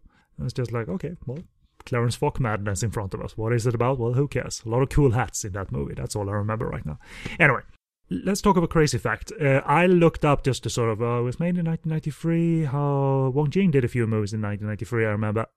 Oh, he did this many movies in 1993? So, without looking, have a guess. How many movies credited to Wong Jing as director released in 1993 do you think are on his resume? I'll say 15. A little bit too high, but it's still a crazy number. I think 9 or 10. That's crazy, man. That's absolutely mad. This is, again, 1993, 4 years before the handover. So this was a crazy time. People were trying to work as much as possible to make as much money as possible in the event that they had to bail. This is a period when you see, It's a quality year, though, you have to remember. 1993 for Wong Jing. Look at that filmography now. Those movies are not bad. It's not. Let's just list a few here. Lost Hero in China, Future Cops, Boys Are Easy, Kung Fu Cult Master, Holy Weapon, Fight Back to School Free, man. Legend of the Liquid Sword, City Hunter, The New Legend of Shaolin, God of Gambler's Return, Return to a Better Tomorrow, Hail the Judge, which is my favorite Stephen Chow movie. Well, that was 1994, sorry. And a few others were, but it's still crazy how solid the quality is throughout these movies, considering this is a guy who must have worked year round. Oh yeah. Even when he wasn't directing, he usually had his producer fingers in, at least half a dozen other productions going on. Do you think that petered out as years went by, as he produced leading up to the handover? Do you think there was evidence in his work that the effort isn't the same as it was a few years earlier, and the touch isn't as strong or sharp? Well, yeah, I think this is a major criticism against director Wong Jing as a filmmaker, as a creator, that his creative spark kind of got kicked to the wayside. I wouldn't say this early, but by the end of the 90s, he was more into just making product to fill slots, whether those were cinema slots or later into things like Star, Movie Channel, and things like that. And of course, getting more and more into productions that could clear into the mainland market once the few years after the handover, when they created the Film Exchange partnership thing. I forget the official name of it now. That market was open, and he's making product to fill the shelves, basically. And I think he's less worried about whether the product is going to be a film award-winning product or what people would consider a quality product. It's more about just, doing the business. For a little while, that artist came out, though. I mean, going through Mob Story, certainly, but you had Color of the Truth there pop up, which was a co-directed venture, but solid, and not. You would all think that this was his cheap response to Infernal Affairs, but it actually was a solid little movie. And I heard, and maybe you guys talked of it, that push around that time was Wong Jing trying to get awards juries to notice him, but that didn't really happen. But we still got a little canon of solid movies. He produced Woo Hoo, the Marco Mack movie, with not just one mole but 1,000 of them, But it was still solid, man. And he tried for a while, but that was early millennium, obviously, 2003, 4, 5. That artist is not present anymore, because I don't think that's his aim anymore. And I think if you look over his filmography, especially in the latter half of the new millennium, you come to a return to things that he's done before. And we get a lot of repetition, moving into multiple Kung Fu Mahjong titles. You get into something like On His Majesty's Secret Service, where instead of Stephen Chow, you now have Louis Koo. Everybody has Louis Koo, man. Everybody has Louis. Future Ex-Cops, which, as we said, is not related to this film at all, but it is, similar in terms of it. It's, again, Andy Lau, and is sort of in the headline role, traveling back in time to be a good guy, as it were. And that kind of aspect from the production sense that, yes, we're going to do a science fiction, but it's cheaper to do a science fiction in the modern era than in the future. So that's what we're going to do. And this is not a slight at Wong Jing, because there are tons and tons of Hollywood movies and television shows that do the exact same thing. They take somebody from the future and they plant them in the modern day because it's cheaper to film that way. But the credit to Wong Jing, again, he was good at cranking comedy, and it's evident here. And he knew commercial energy. He knew what the audience would respond to. This was a fair hit, just a few million short of, a Fight Back to School Free. But it's just that the mileage varies, and in this movie, not everything is funny. I didn't laugh a lot, but I had enough fun. I had fun sitting there smirking a little bit. And that is due to game performance. That gets him a long way. And the visual style set up in that opening action, that overcrank style, and sort of surreal style in a way, because it's a sci-fi thing, it almost seems like it travels to a comedy that, okay, we're gonna crank this and make it totally surreal and have no anchor in reality at all. We're gonna make a live comic book here. And it certainly does looked that way, where, there's scenarios where, Dickie Chung manages to, impale Dennis Chan with a spike club at the back of his head, and he obviously isn't harmed. It's just something he noticed is a little bit of an inconvenience, and then they move on. And there's even stuff where Ching Mei-Yao, and they fight and stuff, and he stuffs him into a garbage bin, and you see obviously he's folded up by that point. So, and at one point we get a cartoon B for comedy. So there is this cranked, sort of surreal, rapid-fire notion to a comedy that's a little bit more elevated than I'm used to watching Wong Jing. And I think he's taken his cues from the whole scenario, really, that modern times is going to be wacky too and not broody and serious. And these guys change it, the future cops. No, these characters are living in a live cartoon anyway. And you have to admire that insistence on... because he pulls that off quite well. He maintains that tone quite well, even though I didn't laugh at many things. So it's certainly something that the official Street Fighter movie didn't have. I can't imagine that aimed for a crazy frenetic energy, whether in special effects or comedy. The Street Fighter movie with Van Damme, based on nothing other than seeing pictures of it, made me think of, well, that's sort of a B-actioner, I guess. Well, forgettable, and it turns out it probably was forgettable too. But any comment on that notion of live cartoon comedy that Wong Jing puts forth here? Yeah, this is basically what they're going for, sort of live anime-esque cartoon or manga, like you mentioned. That it happens, like, I think more than once too, where they characters get a spiked club to the back of the head, and of course there's no blood. They're perfectly fine, and this is what you expect to see in reading a manga or a kid style anime like Doraemon, where big sledgehammers are pulled out on a moment's notice. The thing too with the narrative is much like we mentioned in I Love Maria.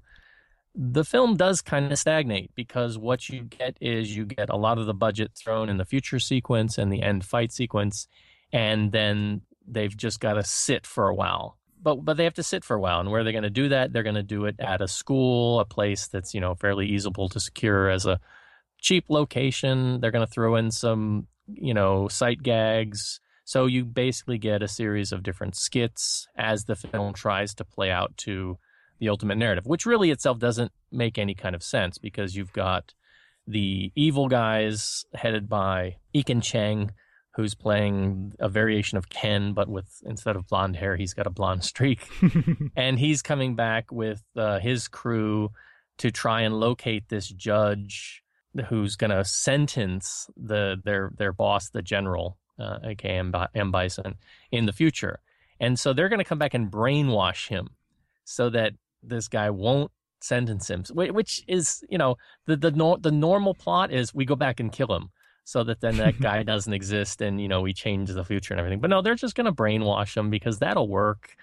So any trying to think through the deeper aspects of this narrative just becomes utter nonsense. So you kind of just have to say, all right, I'm going to get a series of kind of SNL-style skits, one after the other, as they play through to the final action sequences. So let me see what they got. Let me...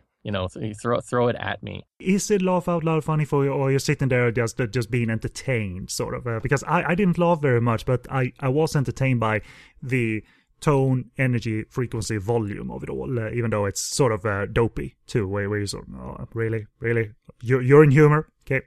For me, it's entertaining seeing this big cast on screen being silly, because you don't get a lot of this anymore, and when we do, it's usually got the locations Vegas and Macau in it. So watching them be silly here, watching them be game for going for the kind of comedy they're going for, I find entertaining. A film like this too, again, is in the shadow of the Fight Back to School series, which I think 93 had the third one come out. And so that was already a kind of, by that point, overdone. People were already kind of tired of that. But Fight Back to School 3 was barely set in a school to boot. Right, but right. Yes, it had that tag. So it's got this element, Dickie Chung, he's not a cop, but he's like a 28-year-old who's still stuck in school. Andy Lau's going in undercover. Jackie Chung becomes a teacher, so it's got all those elements of, okay, we've got a school, we're going to put these guys in a school and let the hijinks ensue. And for me, that's fine. There is some subtle stuff that I think is embedded in the language that I started to pick up a little bit more this time. So like the school they're in, actually, and I picked it up slightly and my wife helped me confirm it, is called the Saint something. Where do I've got it written? The Singyuk Kung, and I'm probably got the tones wrong on that, but it's the Saint something school. But those in Cantonese, Singyuk Kung it sounds like they're saying strong lust school, basically. So there's stuff like that thrown into the name, into some of the verbiage, stuff that you'd see in another Stephen Chow movie, but probably done to better effect. That's there. There's also, again, subtle references to things like Doraemon and other things that are done in sort of one-off line mentions that aren't always translated out into the subtitles well. That stuff is based on, cultural context that the audience at the time will get, but people from the outside, people not in that era, in that moment, they may not get it. Certainly plenty of that to discover on rewatches, and so I do appreciate it but yeah, this is not a laugh out loud kind of thing, except in the first 5 minutes. In the first 5 minutes, I was laughing just because, I was pew pew pew pew pew pew pew pew pew pew revisiting and seeing Jackie Chung with the hair and, that kind of stuff. There are other problems too. You do have Simon Yam. We all love Simon Yam, but he's basically being asked to play a character of color here. Yeah. It's akin kind of to blackface, but not really. And this is something that, by today's politically correct standards, some people would look and go,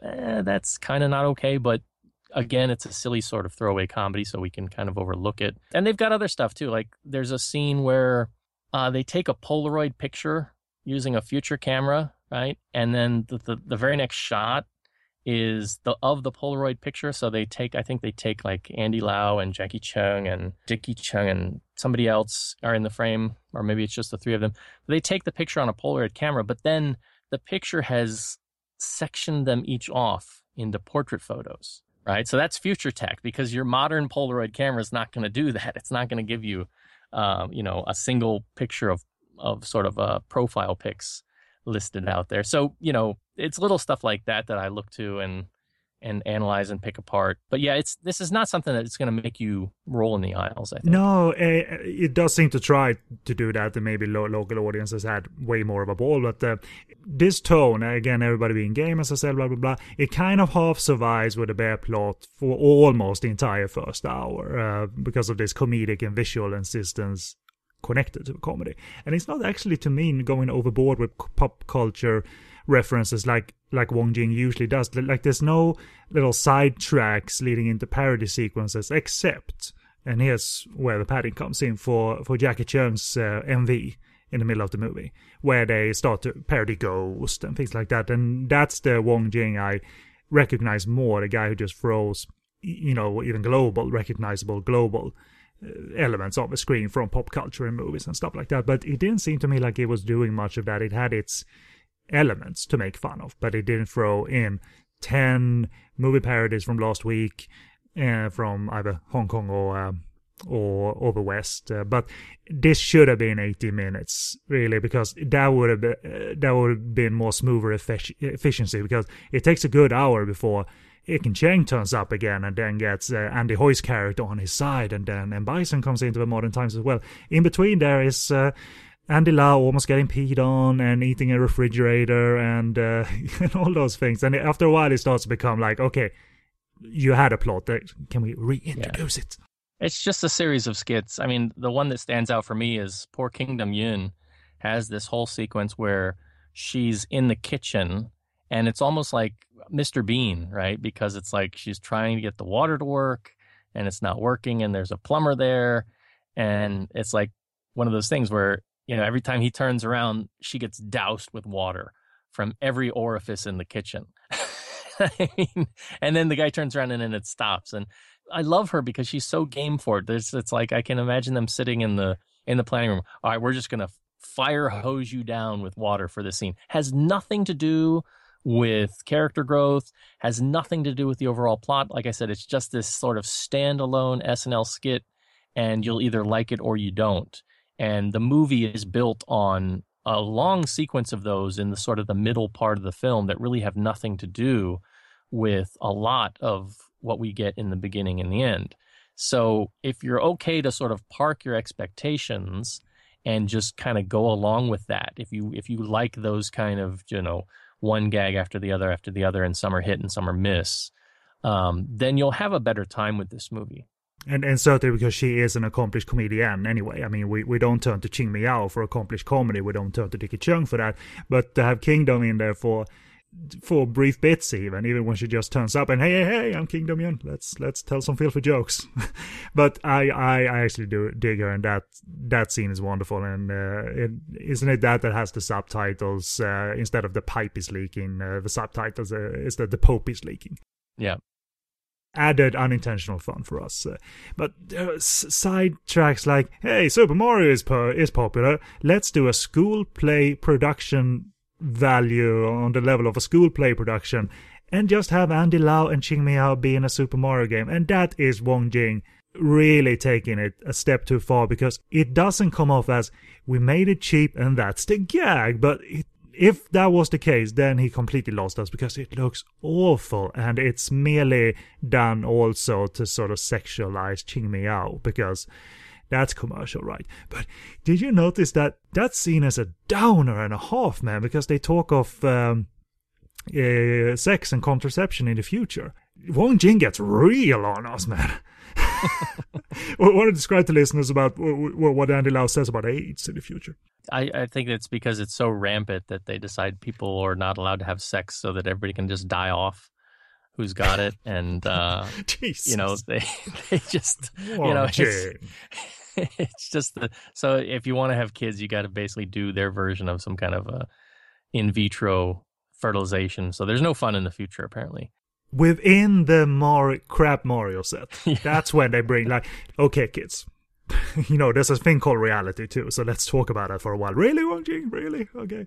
But he even talks of they don't say this, but essentially he talks of if you're horny, you can take a pill and you get high, and that solves that. Yeah. Okay, that's an idea, but do not mention it again. Do not let any character actually take that pill. So it has disposable parts, but that AIDS sort of PSA. In 2043, shit gets real. You can tell that they were kind of constrained. Yes. With what they were doing in the Super Mario world. And again, too, it's just him riffing on what's the popular culture of the moment. How many things can they pack in to this film, be it done well or done not so well? And that is not charming sort of low budget production values. It's just pretty pathetic, to be honest. But I like Andy and Ching Mi on screen, but she looks great when she lets out all her hair and drops her glasses. But the commercial game is very transparent. Also, probably mentioning not just the packed-in cultural references, but the packed-in cast, because you do get Richard a bit later as Blanca. You have Andy Hui here playing as a character from Street Fighter fans. Did you ever conceive in your head that I think Richard is a perfect candidate for that fighter? Billy Chow, who looks nothing like Sagat, ends up playing the Sagat role. But the one thing that's really surprising, because for fans of the game, that most of the game is typically centered around the character of Ryu, right? Mm-hmm.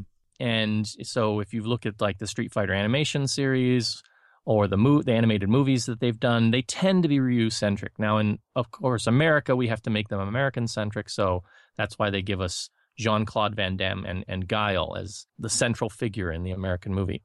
I haven't seen I forget the girl who did it, the Legend of Chun-Li movie that they did, because I heard it was terrible.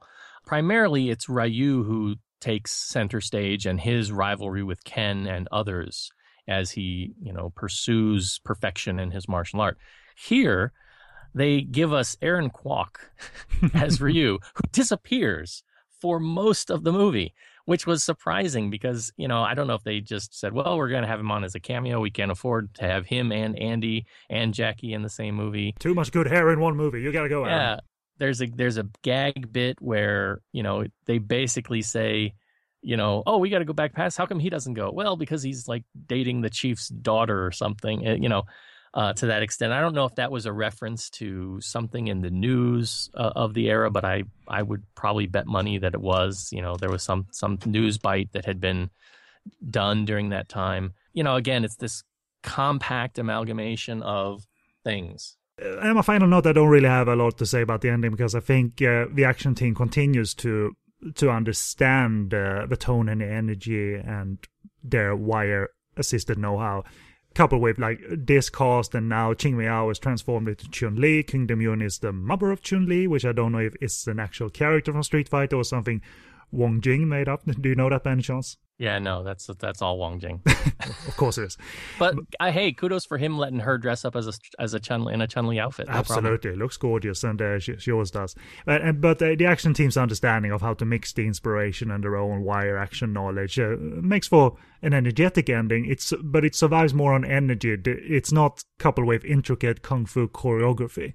It's merely this Street Fighter undercranked energy with energy balls and the spinning kicks that you sort of can recognize from this universe. But it's not classic choreography. It's just that the tone and the pace and the speed and the visuals and the volume of it seems to fit, and it makes the ending good fun, and everybody seems to be on board with the tone, including Ken Lo as M. Bison, as you said. So I don't really have any complaints about the ending. I wanted, as my final note, just single out my second biggest love.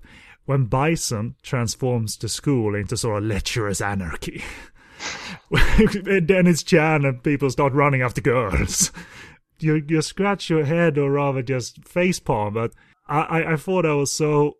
It's like an unexpected sort of turn of events that really does not inform the plot that much. But so seeing Dennis Chan and people run into probably the girls' toilet and chasing them out of the toilet, it's not right, but I laughed at it because that's an idea, and they did it, and they got me. I'm ashamed to say, but they did get me. So that's the end of my notes. So anything else you wanna gush about or not praise, if you will? No, just keep your eyes out for a very young Charlie Young at the time. As I mentioned, Andy Hoy. And again, this is a film that is terrible and awesome at the same time, and it's not for everybody. But if you want to turn your brain off for a good 90 minutes and you haven't seen it, give it a shot. Yeah, you wouldn't catch me laughing, discussing with you and laughing like 5, 6, 7 years ago when watching this movie, because I think I've learned, for better or worse, to view movies a little bit differently, perhaps. / I've become so much more stupid that this now is okay. This plays out okay. But it gave me enjoyment on a decent level, and I think when all is said and done, we're pretty even in our appreciation of it and our dislike of certain elements of it. So yeah. The Street Fighter animated movie that came out of Japan is something I'm going to pursue because I'm a fan of anime. Was that any good in terms of elevating the stories of the characters, or was it more of a quick cash-in anime movie, if you ever saw it? Because there's been a couple, I think. The one you're thinking of is Street Fighter Alpha. The only thing I remember is that the English soundtrack had a lot of like grunge music, so it was popular at the time. Alice in Chains is on the soundtrack and stuff like that. That one is pretty good in terms of being a pretty good carryover of character representation from the film. They still take some liberties. I remember really enjoying that one. I've got it somewhere in storage.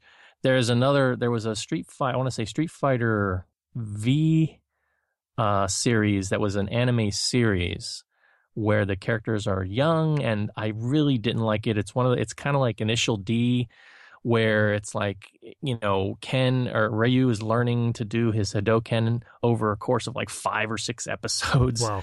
And it's just like it just really takes way too much time, and it doesn't feature all of the characters. That's one of the problems with these is, you've got a wide range of characters and everybody's got their favorite. So somebody usually feels shortchanged that their character didn't get enough time or enough focus.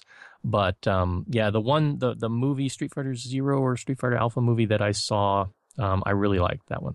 Yeah, flashes are coming back to me when I watched that back in the day. Not that, but the movie. I remember that the fight scenes had a visual flair to them, and they were animated very big. As they start to build up the powers and things like that. So yeah, it looked technically solid, and and all of those things. So I should look that out on Laserdisc, obviously. That's where it's at, kids. In 2043, we will all be watching Laserdiscs, and I'm way ahead of you.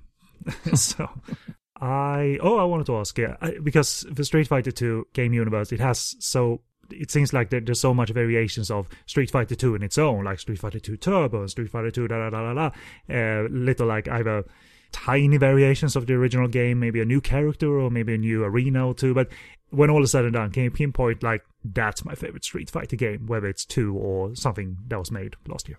Well, I haven't. Let's see. I've played some of the newer versions, and they're on the newer consoles, and they're good because they're flashier and they've got better graphics, and they stick to some of the core. I did play Street Fighter 2 3D when it came out, but for me, I really gravitate between the look and the feel of the original Street Fighter game and Street Fighter Alpha, where the characters were a bit cleaner and younger looking in terms of their colors and design. So for me, those are the ones that I bear the fond memories, spending hours in the arcades just grinding out quarters and stuff. Let's do the quick availability. It's only been issued once on DVD, and it's Universe's DVD, and that disc is now out of print. I mean, I think Universe are producing movies, but they've given up on the DVD game by now, right? Unless it's one of their movies that they produced, right? I don't think they're doing new issues anymore. I'm not sure. And then certainly there for the catalog titles, and there are a lot of good ones. They certainly they aren't repressed extensively or at all by other companies, but their disc is now out of print. The print looks fine. The subtitles are surprisingly pretty coherent, aside from the moment I mentioned. The remix on it is pretty bad. They did a 5.1 remix, so when there's glass breaking and you can hear new Foley, and certainly the laser sounds are redone, but it's mostly okay. It is available on streaming, isn't it? Albeit just for American Amazon, right? Yeah, it's on Amazon Prime currently, so if you have access to that, you can watch it fairly easily. But that's not an HD version of the movie that they hidden away on streaming, right? No, it looks like just sort of an SD stream of the DVD. It is what it is, so you have to turn somewhere, and hopefully it looks on par with the DVD and not below that and pixelated and stuff. So cool, man. Well, thanks, and I hope this was a nice little gushing session, and some critical thinking went into fairly judging Future Cops too. But yeah, it's not a regret necessarily. I don't know when I'm going to return to it, if I'm going to return to it, but it was an interesting reevaluation for sure. So yeah, let's do the contact information and then sign off. And this has been Podcast on Fire on the Podcast on Fire network. We're located on podcastonfire.com along with all our other shows and bonus episodes. We have an email. Let us know what you thought of Future Cops. I love Maria. What's your favorite Street Fighter game? podcastonfire@googlemail.com.